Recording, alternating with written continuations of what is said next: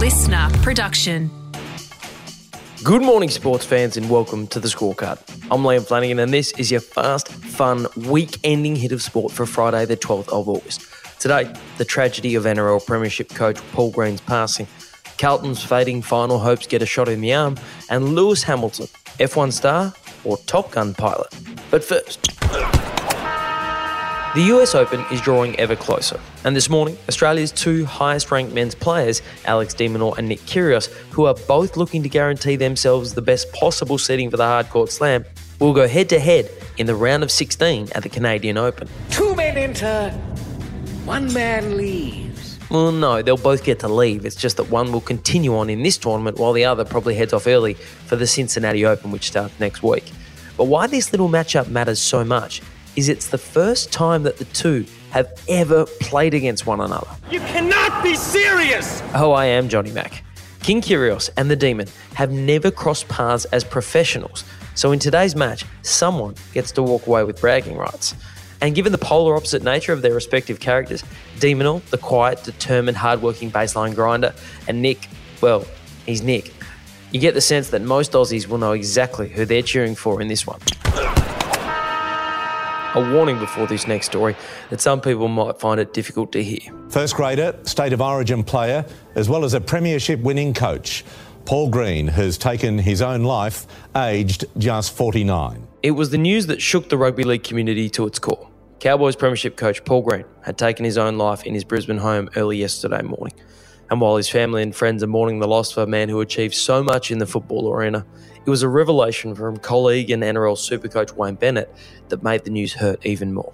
He had a lot of coaching in front of him, and I'd offered him a position at the Dolphins in the last 3 weeks, probably 3 weeks ago now, and we were in negotiations at the time. I think he was keen to come, but we're just trying to work out a contract for him. Bennett revealed to Triple M's Rush Hour with Liesl Jones, Liam and Dubbo that Green was set to return to the NRL coaching ranks alongside him at the league's newest franchise, the Dolphins, in 2023.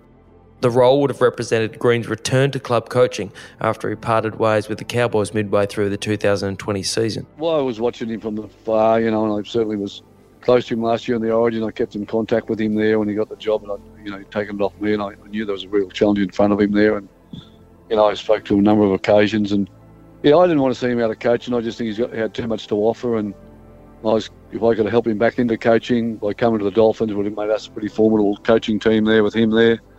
I saw it as a way back into the NRL for him if he wanted to do that. Green will leave a legacy, not only as the only coach to have delivered the Cowboys a premiership, but also as a player who, despite his 5'6" stature, proved it's not the size of the dog in the fight, but the size of the fight in the dog.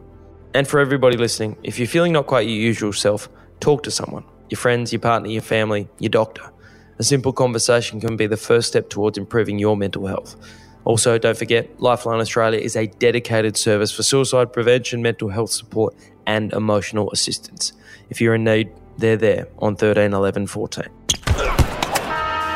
With just 2 rounds to go in the regular season, Carlton are holding on by their fingertips to a first finals appearance since 2013. Help! I'm slipping! This weekend, the Blues tackled the defending premiers Melbourne Demons and finished the season against the fast-rising Collingwood Magpies. A win in one of those games will be enough to guarantee Carlton finals footy, but 2 losses and the Blues face falling out of the 8. The problem for the Blues is that captain and best player Patrick Cripps copped a 2-game suspension on Tuesday night for this little moment last weekend against the Lions. Rich with a well-timed fist.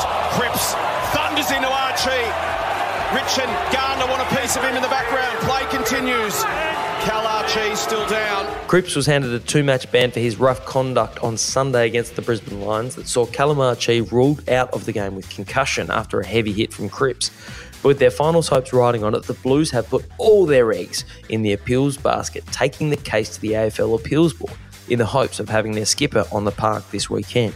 So, what happened? Well, after a hearing that went so long that Cripps had almost served his 2-week suspension by the end of it, a decision was made.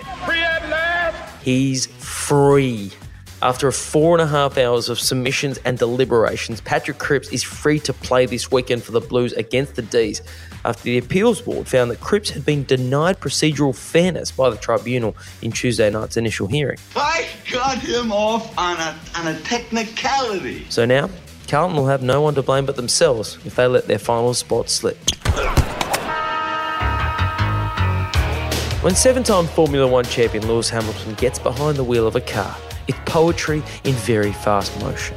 But it turns out we went real close to seeing Hamilton handle another, different but still very fast piece of machinery.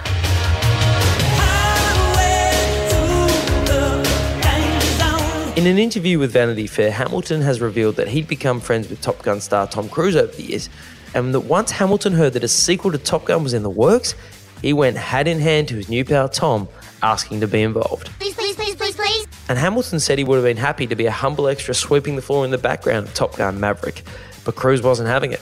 No, instead, he offered Hamilton a part as one of the fighter pilots in the film, which is a nice thing to do for a friend, but seems like a pretty irresponsible decision to make for a multi-million-dollar production to cast a buddy who's never acted before in a significant role. I'm just telling you right now, put your manners back in. All right, Tom, don't send the Scientologists after me. Luckily for you and the movie, Hamilton was forced to decline because the filming dates didn't work with his other job. You know, the one where he gets paid millions of dollars to drive the fastest cars on the planet.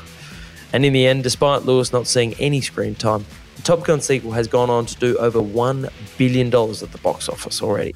So I guess the lesson for everyone is... don't give up your day job. And that is your Fast Fun Hit of Sport for Friday the 12th of August. Enjoy your weekend. I'll catch you Monday on the scorecard. Listener.